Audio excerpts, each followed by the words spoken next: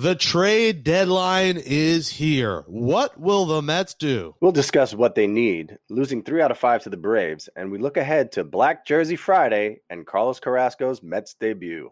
Finally. We also hear from you, the listeners, in You Got Mail, including voicemails from the likes of Doc Gooden, Jim Duquette, and Moose and Maggie. So throw on your black jerseys. It's a trade deadline edition of Amazing But True from the New York Post.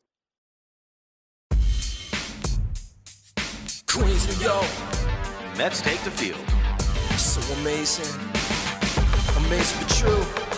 Orange and blue. So amazing. Here's the pitch. New York folks. It's out of here. We got you. Ooh, welcome to a trade deadline edition of Amazing But True, our Mets podcast from the New York Post. Jake Brown here, alongside Nelson Figueroa. Follow us on Twitter at Jake Brown Radio, at FiggyNY. Give us a 5-star rating, write in a nice review. We appreciate your support. You can do that on Apple Podcasts. No guests, but we do have guests in terms of voicemails in our hotline. And we have some interesting ones, Figgy. Doc Gooden called in, Moose and Maggie. So stay tuned for that in the second half of the show. We are recording here on a Friday morning, Figgy, as we wait for moves to happen. Tweet deck refreshing. So when you listen to this show, it's 11:30 a.m. Friday. So nothing has happened yet with the Mets. We are going to Black Jersey Friday. We'll be in the building. You'll be in your Nelson Figueroa black jersey. I'll be in my Carlos Beltran black jersey. My last name is not Beltran, and I didn't wear number 15, but you will be in that 27. Excited for that. But yeah, no moves yet. So I'm not going to overreact and say the Mets didn't do anything, Figgy, because something might happen after we record this. This was the issue here, but not our fault with timing. So if you're listening and something did happen, don't mind us. But, this team does need a starter. And if they get one, great. If they don't, it's a lot of what ifs, Figgy. It's a lot of, all right, let's hope Carrasco, who makes his debut tonight, is good. Let's hope he's the guy that we hoped for when we got him alongside Lindor. We said when they got him that he would be a key piece. He wasn't just a +1. We said that. So that's going to be big to see what he does. DeGrom seems to be throwing. He'll make a rehab start probably the next week. And we'll see him by the time they have that tough 12-game stretch against the Dodgers and Giants. But it's what ifs. What if this guy's good? Taijuan Walker's an issue. We'll get into that in a second.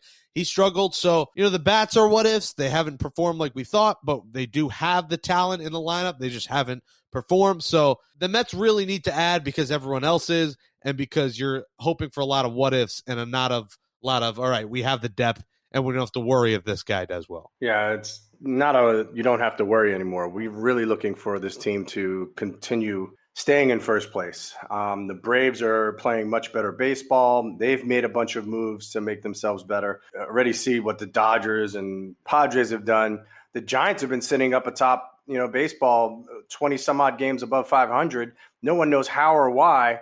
Can't name, a 5-man rotation. If you could, I'd give you $1,000, but they haven't made any moves, which has been kind of crazy to sit back and think. If they were going to do something, the Dodgers have gotten so much stronger if this trade does go through with Scherzer and Trey Turner. Oh, it's pretty much done, Figgy, and I think everyone's wishing that the Giants win the division because then the Padres and Dodgers, one of them gets knocked down the wild card. That's a Mets fan's dream right there. Oh, absolutely. That's what you're hoping for, right? Because then right now, though, you got Corey Seager's coming back today. So it will be Trey Turner and Corey Seager activated. Scherzer will be pitching in 5 days, because he just pitched yesterday. And, the Dodgers look like they're ready to make a move. They're only about 3 games back behind the Giants. And so puzzling to see what the Giants have not been able to do anything really as well as the Mets. We keep hearing that the market is very, they're asking for a lot. The Yankees are making moves. The Yankees just acquired 2 All-Stars, and a Rizzo and a Gallo. So they were able to make it happen. I'm not really sure how. The trade package that went over to the Nationals didn't seem very significant. It was 4 players, prized catching prospect, but I'm not seeing anything that doesn't seem like the Mets could be on caliber or on par with the other teams to kind of get these type of players. So I don't know. It'll be interesting to see what they do. And if they don't do anything, do you start thinking differently about what's going on? I know the plan is a 5-year plan, right? That's what Stevie Cohen said. It was going to be a 5-year plan. But how could you not want to go for it right now. We've seen the Mets do this before in 2015.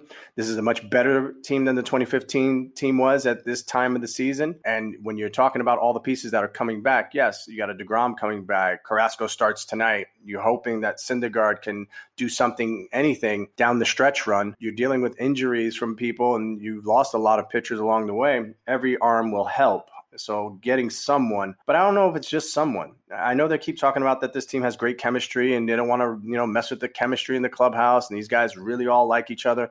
So they're worried about subtracting some of these. But I haven't seen anybody giving up major league all-stars to get other major leaguers thus far. It's been for a bunch of prospects. And most of the guys that have been given up have been rentals. So I think the Mets are looking for significant pieces. We keep hearing Bryant, Baez, Davies, combination of those. Kimbrel's name hasn't been thrown out there, but I mean, if you're going to go for it, you might as well go get him as well. These other playoff teams are getting better. The Dodgers are becoming the Miami Heat with LeBron, Wade, and Bosh. I mean, I thought they also didn't they get Westbrook yesterday too? Yeah. LA got Westbrook, Scherzer, and Turner. God, just throw the parade now. But that's why we need the Giants to win the division, because if one of the Padres and Dodgers gets knocked out, that's like a breath of fresh air. And not that we got to respect the Giants, but again, like you said, we don't really know them. We don't know how they're doing this. We don't know how they're playing so well. So if it's Brewers, Giants, one of the Dodgers or Padres, and then us, then you're feeling a little bit better. But if it's the Dodgers and Padres get in and Giants are out, that's, I think, what Mets fans have nightmares over. And listen, if they don't make a move, I like this team. I like the heart of this team. They do have guys coming back, so maybe they're fine as is. Who knows in October? It may just come down to Jacob deGrom being healthy, Stroman being great, Carrasco coming in being good, and Rich Hill being that guy. But again, ideally, you would like to get someone. But there is excitement in the air no matter what, because it's going to be a packed house Friday. The black jerseys, which you said you loved wearing as a player, they're having a blackout at Citi Field. 3 games against the Reds. Reds are a good team, over 500. You're going to see Sonny Gray. You're going to see Miley. You're going to get the debut of Carrasco. You're getting Rich Hill. So it's an exciting weekend ahead, Figgy, and it's a big weekend and a big week ahead before, that stretch coming up like we talked about with the Dodgers and Giants, because unfortunately they lost the game in the standings because they lost 3-5. It was a disappointing week in some ways against the Braves. You hope to win that series against a team that obviously has been dealing with injuries, but like you said, is still making moves and still trying to get in there as they should, as the Phillies are, who are going up against the Nationals and losing to a Nationals team that everyone's putting the Will Smith gif alone in the living room now for Juan Soto, who's looking around with no teammates left. And now they just found out that the Nats will be without, it just broke Starlin Castro, who's a 30-game suspension for violating the league's joint domestic violence, sexual assault, and child abuse policy. So now, without another key player, the Nationals, I mean, they're pretty much done. But some frustration this week with the lineup just not doing a lot, Figgy. 0 runs, 1 run, 2 runs, 3 runs. Just a lineup that has a lot of guys in there, but again, continues to underperform. Yeah, up and down the lineup. And, the 3 runs happened with 2 bombs by Alonso. Alonso's gotten hot with the long ball. This team must be better up and down the lineup. It's too deep. There's too many guys that are quality hitters. We talked about how they're going through streaks like this. It's fun when they are playing that team element of baseball where we see them getting these small hits. And they're getting the hits in bunches. Yeah, it's fun to see the home runs. That's great. And the home run horse, the whole 9 yards.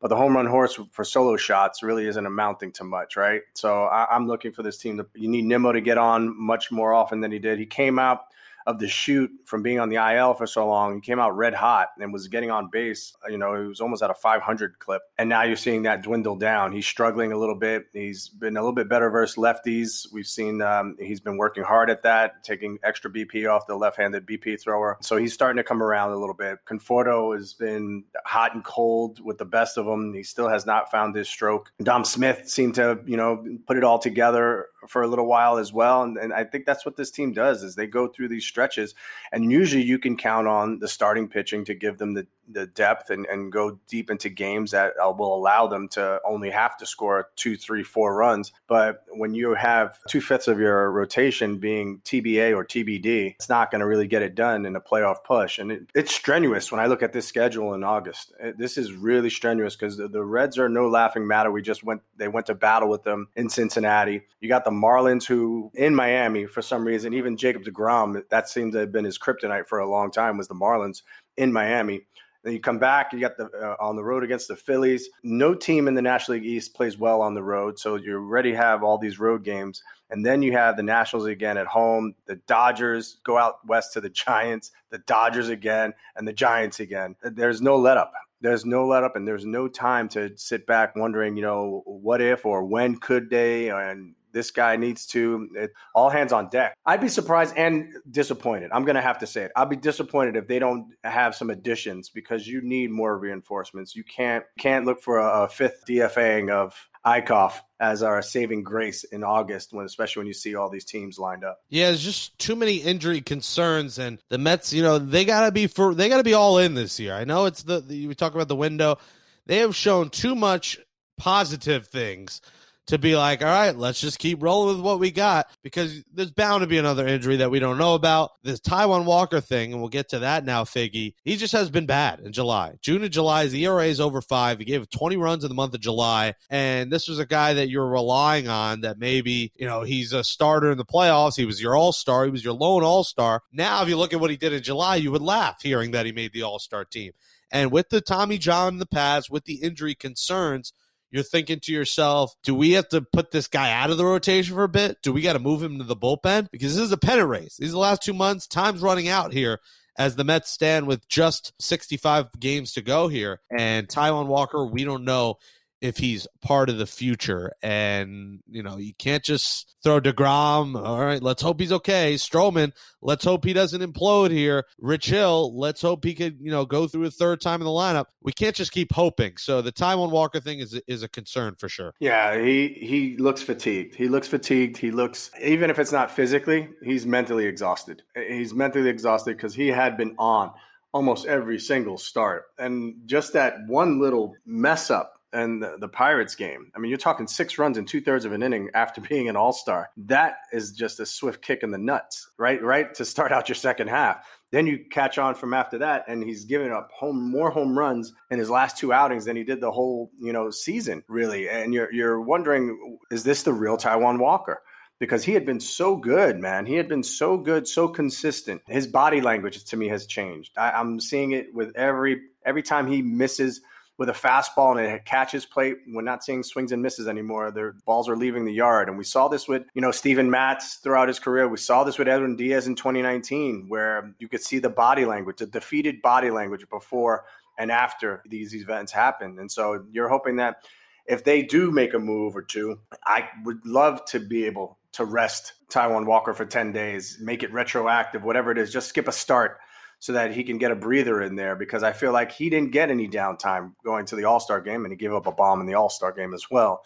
So he hasn't had any downtime, and it's all been kind of piling up, and you need this guy to be in the right mindset, especially when you're trying to count on him to be one of those big starters going down the stretch. Good news is Pete Alonso hit one on my roof in Astoria. That was a bomb, 453 feet. I don't know how that wasn't one of his longest. I mean, he's hit a lot of bombs. So I guess upper deck doesn't always mean it's 500 feet. It felt like that. He is on, but they need more guys on. They need Conforto on. Luckily, they got the play of the week from him on that throw home, and Citi Field was electric after that play, and then Diaz finally gets the final out. That was big, and Jared Eichhoff will not be mentioned on the show ever again. You're hoping he doesn't break your record, because that would mean we have to see him again. He's been DFA'd 3 times, which ties you. I'm almost amazed that you were DFA'd 3 times, because I don't remember. I mean, it's been a while. It was 2008. I don't remember you being that terrible. Did you have any start that you gave up anything near 10 runs? No, I had a bad start against the D-backs right after I had been down in the minors for like 17 straight starts, and down in the minors in those 17 starts, I never gave up more than 3 runs at any time. So I was cruising, clicking on all cylinders, whatever you want to say. And I came up to the big leagues, and the Diamondbacks ambushed me. And Mark Reynolds hit 2 home runs in the first 2 innings against me. One was a tape measure job that still all my friends talk to me about whenever they start saying, that's one of the longest home runs in Citi Field. And they wait for to put up the longest home runs so they can see his name on there, because they always send it to me. And I always tell them, the big difference is that I was on the field when it happened, and you were sitting somewhere in section. Here he goes. Well, I mean, that's the bottom line. So I would. How many runs did you give up? Do you remember how many runs you gave up? I gave up at least 6. I gave up at least 6 runs in the first inning and 2/3, and I was like, oh my God. So this is the series of events. I waited in the clubhouse and packed my own I was like, all right, I'm out of here. So I wound up, all my stuff was unpacked nicely. I packed all my stuff up and was ready. The game ended, and I was already sitting in Jerry's office, in Jerry Manuel's office. And I was like, all right, well, this has been fun. How soon after? Was it like right after the game? Like, did no, he say, no, come to but my I office? didn't get, no, he didn't ask. I was there already. I was like, there's no, this is happening. Because what happened was I was a guy that could go deep into games. I was averaging 7 innings a start down in the minor league. So I was expected to do at least that. It wasn't even so much about, hey, if he gives up 4 runs, so what? He went 7. As I'm doing it, I look up and I'm like, okay, there's an issue. There's a big issue here because this game's going to end and I only went an inning and 2/3. The bullpen got wasted. So I went to meet Jerry so that I could tell Jerry that I would be in the bullpen the next day. Like I threw 63 pitches in an inning and 2/3. I said, I'll be ready the next day. I'll be able to do it. So knowing that the bullpen was spent, I said I wanted to make sure that I was available. And it didn't happen the next day, but the day after was the Jonathan Neese game where he blew out his hamstring covering first base. And I was down in the bullpen. I told him I would be available in my spikes, and Neese goes down. I'm watching. Then all of a sudden, Neese goes and tries to throw a warm-up pitch, and he buckles, falls down to the ground, tears the hamstring completely. And I go running in from the bullpen and have to warm up and get ready. And I wound up pitching, I believe it was like 5 1/3 of relief. Did a really good job against the Cardinals and also hit a triple, 2 RBIs that day. So I redeemed myself. So that's where I think I understand the whole DFA thing. As it has happened in my career, because there's been different moments and different reasons why. It wasn't just because I had a 17 ERA. I don't think that's ever happened. By the way, Starlin Castro will be released after his suspension. Good job there by the Nationals, as they don't stand for any of that nonsense. But yes, no more Eichhoff. Well, looking forward to a big weekend at Citi Field. Mets-Reds, be there at Citi Field before the Mets will take on the Marlins for 4 games next week. We'll see on Monday's show what the roster will look like. Coming up next on Amazing But True, we hit the voicemails in You Got Mail. You've got mail. All righty, we have an absolutely packed You Got Mail segment today. The listeners called, the fans called, and if you want to call and be part of Amazing But True, 845-391-3660. If you hate the sound of your voice, amazingbutTruePod@gmail.com is where you can find us. Figgy, you ready to roll here? We gotta run through a bunch, so let's do it. All right, let's go. You've got mail. Hey guys, it's Ken Dashow from Q104.3, fan of the podcast and fan of classic rock and the Mets especially. So here we are at the trade deadline. I don't want them to give up any blue chip prospects. We don't have a lot, but why rent somebody for 2 months or so? To me, this team feels like the Mets of 84, 85. Building a solid core, add some more veterans along the way, and let's go for it and get 3-4 years of postseasons, not one and done. I leave it to you to discuss. Ken Dashow, Q104. Yes, sir. You never know who's going to call on the Amazing But True hotline. And Figgy, I get what he's saying. And when you talk about blue chip prospects, Alvarez is the one guy that jumps out on you. Single A. Mauricio as well. Vientos is maybe one, but he's one that a lot of people are talking about dealing. I'm with him in the fact that I wouldn't trade those guys for just a 2-month rental. If you get a guy under control, you have a couple more years. I think you got to do it. I don't think I've ever sat back and said, man, we gave up too many guys for a known commodity. I even look at the Mike Piazza deal. The Mike Piazza deal, you gave up top prospects. You had one who was playing in the big leagues in Preston Wilson. You had Ed Yarnell, and you had those Getz. Those 3 guys, Preston had a nice big league career, but he wasn't Mike Piazza. So if I'm going to make a splash and that's what it's going to cost me, I'm not looking back on those. I even look back to the Cespedes trade, right? They wound up getting Fulmer. He wound up being Rookie of the Year. Great, fantastic. Never panned out after that with all the injuries. Luis Cessa wound up being a pretty decent pitcher. His velocity increased immensely as a reliever. He's done a nice job in a Yankee uniform. So that to me is where I'm looking at. If it's going to be somebody that can be able to go right into this lineup and do some damage and help this lineup and lengthen this lineup, then I'm all for doing it. But as we know, I don't know if the lineup is really the biggest issue. More so than anything, it's going to be arms. And you can never have enough arms. And we thought we'd never see Jared Eichhoff again. And yet we saw him one more time. Just one more time, I hope. I look for the Mets to make a trade to get at least a couple of arms to help out. Oh, you're lying. You want to see him one more so he will get 4 times DFA'd and not 3 and break. No, not at the cost of freaking 10 runs in 3 innings every time he goes out there. No, thank you. Come on. 11-10, and then you'll be happy. Yeah, right. If only. I'm good with the Eichhoff experience. I'm waiting for bigger and better things. You've got mail. Hey, this is Doc Gooden. I have a question for Jake and Figgy. I know him. I'd like to know with the Mets, the way the pitching is going, the starters, the uncertainty of Jake DeGrom, the uncertainty of Carrasco. Is he going to be healthy when he comes back? And obviously Syndergaard. Are they looking to get 1 or 2 starting pitchers? My suggestion, just my opinion, I think I would go after at least 2 starters. You never have enough pitching, as that's been proven. I think the hitting's okay. And me personally, I think J.D. Davis is a better hitter than Chris Bryant. So I would be careful going after Chris Bryant and let J.D. Davis go. Thank you. Doc Gooden calling it, friend of the hot program. Take. I mean, statistically, he has been. He's played a lot less games. I saw that. It was like in the last 3 years, he's actually better than Donaldson and Bryant when it comes to OPS. And yes, that's great, but there's just a big streakiness there's a streakiness and there's a risk involved with everything, but you already have him in-house, right? So why? I think that's what it is. And you can't compare the defense and the fact that Brian can play other positions effectively. Brian was an MVP in left field, and he wasn't that great in left field. Bryant was an MVP. So we heard just recently Baez clamoring, almost lobbying to be, alongside Lindor. Said he would play second base readily, play alongside Lindor for the next however many years. They would make him a contract offer. That is a very appealing thing, especially if you're the Mets. Why not go after something like that? I think Doc hits it on the head. DeGrom, as Doc likes to say, DeGrom, which I actually like. His accent comes out when he says it. I like DeGrom better than DeGrom now. I think we start calling him DeGrom on the show. Hey, it's Doc Gooden, tomato, whatever he calls him, that's what it is. You've got mail. Hey, Figgy and Jake, it's your girl Maggie Gray from WFAN. Hope you guys are doing well. I've got 2 questions for you. My first one is about Marcus Stroman.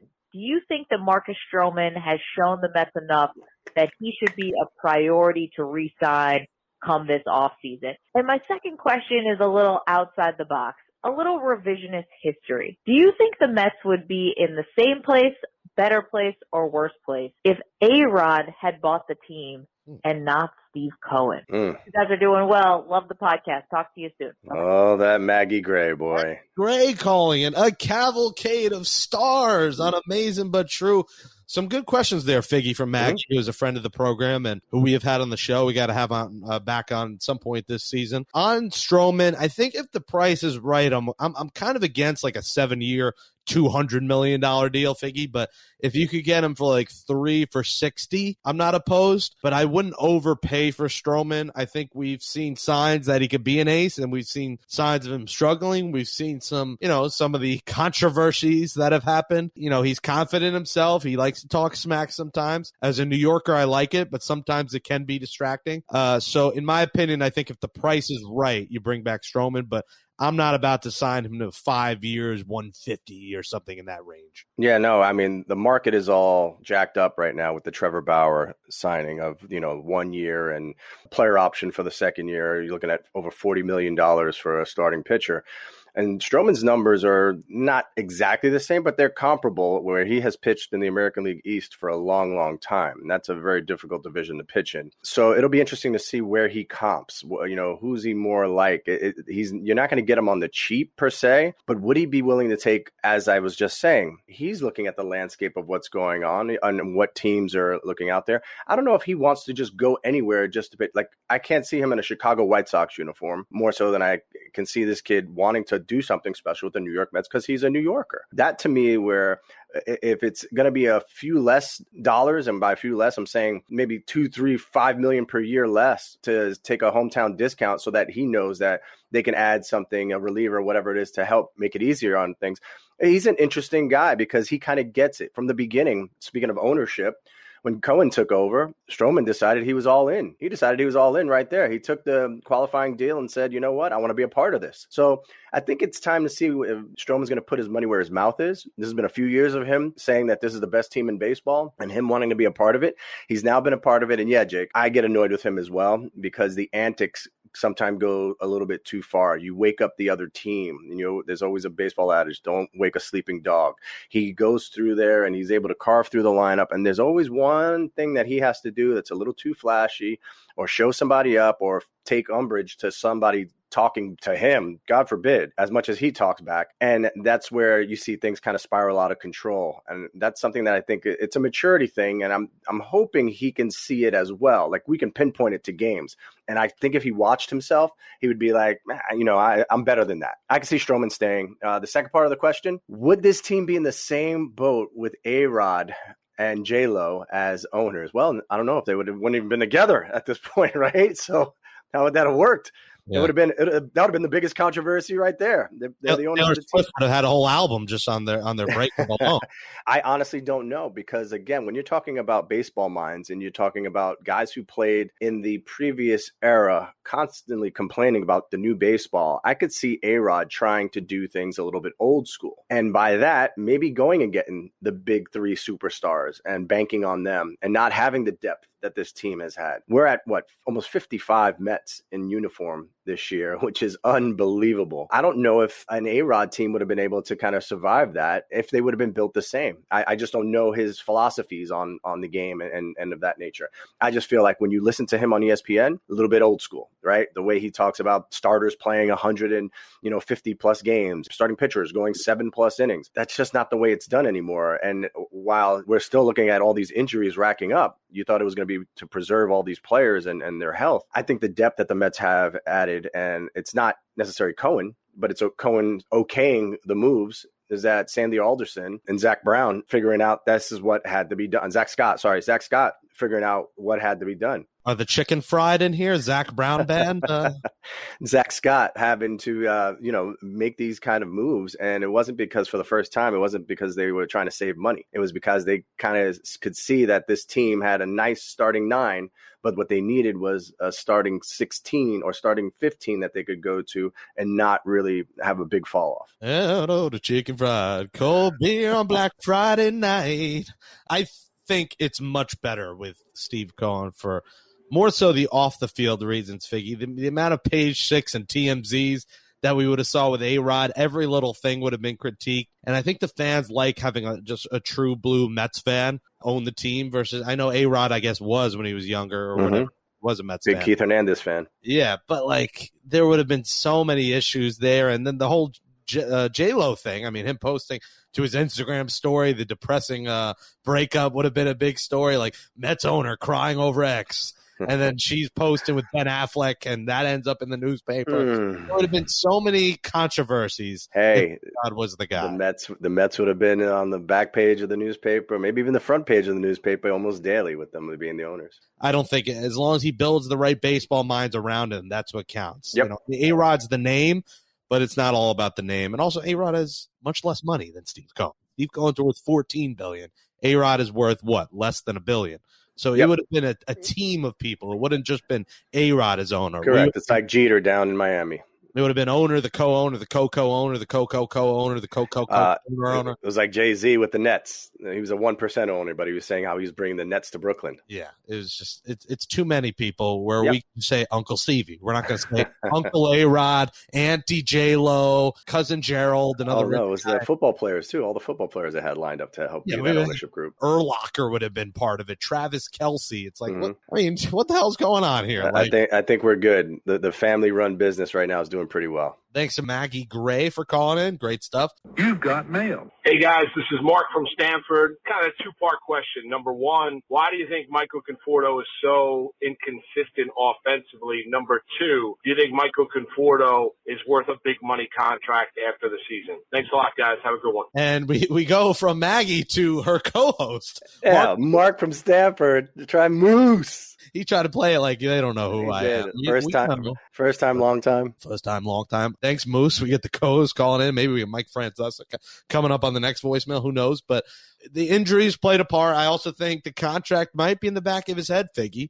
I mean, I don't know what it is. I mean, he had the clutch in Pittsburgh. He had we talked about it earlier in the show, the incredible throw, the electric atmosphere, the game-saving throw on Wednesday. It was incredible, but I don't know what it is. Maybe you can speak to it. I think the contract could be in the back of his head. I think the hamstring thing, maybe. I don't know what it is, but yeah, he has not been the best in the clutch throughout his Mets career unless he leans in with his elbow. Oh, boy. No, I think the moments have been few and far between, right? And that's one of the things that is a knock against Conforto. I love him as a player. Again, he's a guy in New York in this media market. You don't have to worry about off the field. When he is performing well, he is a upper 20s to 30 home run type hitter, driving anywhere from 80 to 100 on a good season with guys in front of him. So you know what Nimmo is getting on, and if he's in his zone of hitting the ball the other way. When he's hitting the ball the other way, those line drives that go over the shortstop head and wind up ending up in the seats in the party deck, that's when you know Michael Conforto is right. So we've seen him a lot trying to almost force the action. It reminds me a lot of Lindor early on in the season, trying to pull everything. Meanwhile, they're leaving the whole half side of the field open for him. And I think we started seeing him get a couple of hits that way, strung a bunch of hits together. But then when he goes cold, he goes so cold. And that's one of the things that you hope a guy going into his sixth season can avoid. I'd love to have him because I still think he hasn't really put it all together yet. So I'm looking for a guy that can be consistent, but are you going to have to pay him $150 to $200 million?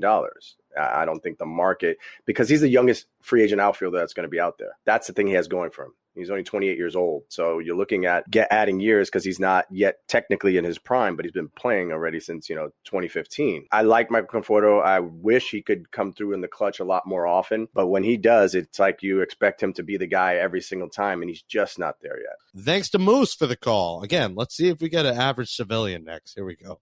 You've got mail. Hi, Jake and Figgy. This is Bethany from Flushing. My question is, how do you think the pending DH in the National League will affect this year's trade deadline? Thank you so much, and I hope my question's being asked. Thank you. Thanks to Bethany. There's someone I don't know. There's a civilian. Civilian. I just like the word civilian. I don't know. Are we getting the DH next year, Figgy? I think we are. I think we're going to have the universal DH. I just think it's inevitable. It's just better for the game. It's better for pitchers. They don't have to be out there running, hitting, or trying to hit. If you have to watch Taijuan Walker take strike 3 down the middle again with runners in scoring position. One with 2 strikes. Well, I mean, that's exactly what you're looking at, right? So the reality of it is that it's better for the game. The National League, I believe, is the only place that they have pitchers hitting on the planet still. Every league all around the world uses a DH because of that reason. You want the pitchers to focus on pitching and let the hitters hit. So I think that was a bargaining chip that the Players Association pulled back so that they could do something with that when they have the collective bargaining agreement here at the end of the season. If there was a left fielder that was a better athlete and everything else, and you could put Dom Smith as a DH every game, or put Pete as the DH every game, or like they had last year, that was awesome. You had a chance to do that with those 3 guys. And we forget that, Cano was going to be back. I just thought about that too. It is crazy because then McNeil could move to third. You have DH JD. Dom has played so well in left field. I'd be perfectly fine if he's been more than adequate. He's been more than adequate. You don't want it to mess with the team, but early in the season, you want to have as many able bodies as possible. And if he's still swinging the bat and able to, play defense the way he does, then it's more power to you. Your roster is just that much deeper. What it hurts is a guy like Guillorme, and will VR come back? VR's played so well that somebody's going to want to give him an opportunity elsewhere. You can only have so many guys on this 26-man roster. It doesn't play out nearly as much as years. Like we said, if you have years on your contract and you're a pitcher, that's the more enticing thing in the trade deadline than thinking about, this guy could DH next year. I think you worry about that in the offseason because of those guys, again, are going to be on the free agent market. Then you can go get them then. Yeah, and with how baseball has gone, we don't even know what they're going to do. Rob Manfred has made so many mind-blowingly dumb decisions that he could just make another dumb one and say, hey, we're going to have pitchers still hit in the NL, and we're seeing, Jacob deGrom, it's hurt. He gets hurt swinging. Walker gets hurt. We don't want to keep getting pitchers hurt because of a rule that should have never been there. We need a DH. So that's true. Cano and his everyone's worried, back into his 30s. Well, if there's DH, you throw him there. You have McNeil at second. You've got mail. Big fan of the amazing podcast. I have a question for you. All right. I've been watching the Mets for a long time. This year, especially, they need a starting pitcher. Their group without DeGrom is averaging about 5 innings per start. Could Nelson Figueroa right now give the Mets more than 5 innings? I'm just kidding. Who is the best guy to start to trade for the Mets out there that are available? It's your buddy Duke. And Duke, if you can't tell by the voice, that is former Mets GM Jim Duquette. So the cavalcade of stars on the hotline keep on coming. I'm convinced we're going to get like Kim Kardashian next or something. You wish. The Duke. I didn't know that was his nickname, Duke. Mm-hmm. I like that, even though I'm a Maryland fan. And he's right. Everyone's going 5, 5, 5, 5, 5, 5, 5. You think it's the old Domino's deal. We keep getting these 5-inning pitchers. Duke also asked, can you go 5 innings for the Mets, Vicky? Yes. Below the hitting speed is going to be my forte. So everybody's used to seeing 95 plus. If I get it to 85 would be great. So it'd be like I'm throwing change-ups all the time, and these guys will be out in front. So I would absolutely love it in a dream, but in reality, it'd probably be real ugly. I'll get DFA'd right during the game. You'll have your black jersey on Friday, so you'll be in the stadium. You could always just walk down and just go out like there. Like Superman, right? Yeah, if Cookie gets rocked early. I might wear my pants too, just in case. Yeah, just in case they need you. Wear the cleats. Tell Bridget to stop pouring up double shots and just make sure you can get out there and pitch. Throw an ephus at 61 miles an hour. Thanks to former Mets GM Jim Duquette, a.k.a. Duke, for calling in. Let's go back to the hotline. You've got mail. Hi, Jake and Figgy. This is Judy from Jersey. I have a question that actually has nothing to do with baseball. What is the one lesson that you wish you knew sooner? And you make me laugh every single time I listen to you. That's for you, Jake. All right. Thanks to Judy. Thank you for laughing. Thanks for enjoying the show and being a listener. Laughing at you or with you, Jake? That's probably at me. It's fine. You could take this first. I got to think about this. Yeah, I think you're too young to even have learned any lessons. You're still making mistakes. Big mistakes. Good God, Jake. What do I wish I learned earlier in life? Control what you can control. I used to all the time think I understood what was going on behind the scenes, and you have no clue. So as a player, you're like, okay, I got called up. They need me to be a long reliever after this start. The other guy that was starting is going on the DL, so I'm at least going to be there for 14 days. Have it all planned out. And what happens is you don't even know, because I remember I came up after the game. I only gave up 3 runs. I went 6 innings, gave up 3 runs. We lost 3-2. Sure as heck. I get done with my interviews saying, I hope I'm able to help out this team in any capacity for the next few weeks, and let's see what happens. I get the tap on the shoulder, and I'm getting DFA'd after the game. I'm like, what the hell just happened? Why not tell me that that's going to happen so I don't seem like an ass when I'm giving these answers, cliche answers of just want to help out the ball club or anything. If I knew that was it, it was like, hey, it was a 1-game audition. I gave it all I had. I wound up losing. I'll see you guys soon. Something of that nature. But control what you can control is something I preach to the young kids now that I work with. And I think that's something, once you let the ball go, whether they make a play or they don't make a play, or the umpire calls it a ball or a strike, you can control only what you can control. So your effort, your intensity, and to leave it all out on the field every single time, because you never know who's watching. Mine is not going to be as philosophical. Oh, boy. I'm going to go with a goofy one, and that's probably, I wish I didn't spend all my bar mitzvah money when I was in high school. I wish I learned how to save and be better financially younger. Instead of blowing through $10,000 Mr. Mordecai through high school on sports cards and memorabilia. So financially, and I'll give a serious one. I wish I heard my friend's quote, show love, get love, earlier on in my life. I feel like as soon as I got to college, I kind of wish I did that more like I do now back then. That's my deep philosophical one. But the real one is I wish I just didn't spend money like a drunken sailor for the last 15 years of my life. Yeah, well, I mean, the bar mitzvah money, it was an investment. You were buying sports memorabilia. That's an investment. You don't know it at the time. You just think, I want to have it. I think it's cool.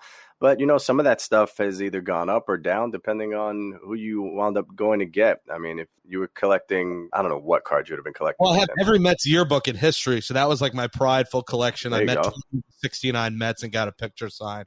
So it's a cool collection, but it's probably stuff looking back that I didn't need. It was great for my childhood and everything, but you're giving this deep philosophical. I'm like, give me that Mordecai money back. Should have used it on matzo ball soup or something. I'm going to buy you a mensch on the bench for Hanukkah. A mezuzah. Chaim, Shabbat Shalom. Thanks to Judy from Jersey. Sorry I didn't have anything better for you. 845-391-3660. If you want yours on next week's show, amazingbutTruePod@gmail.com.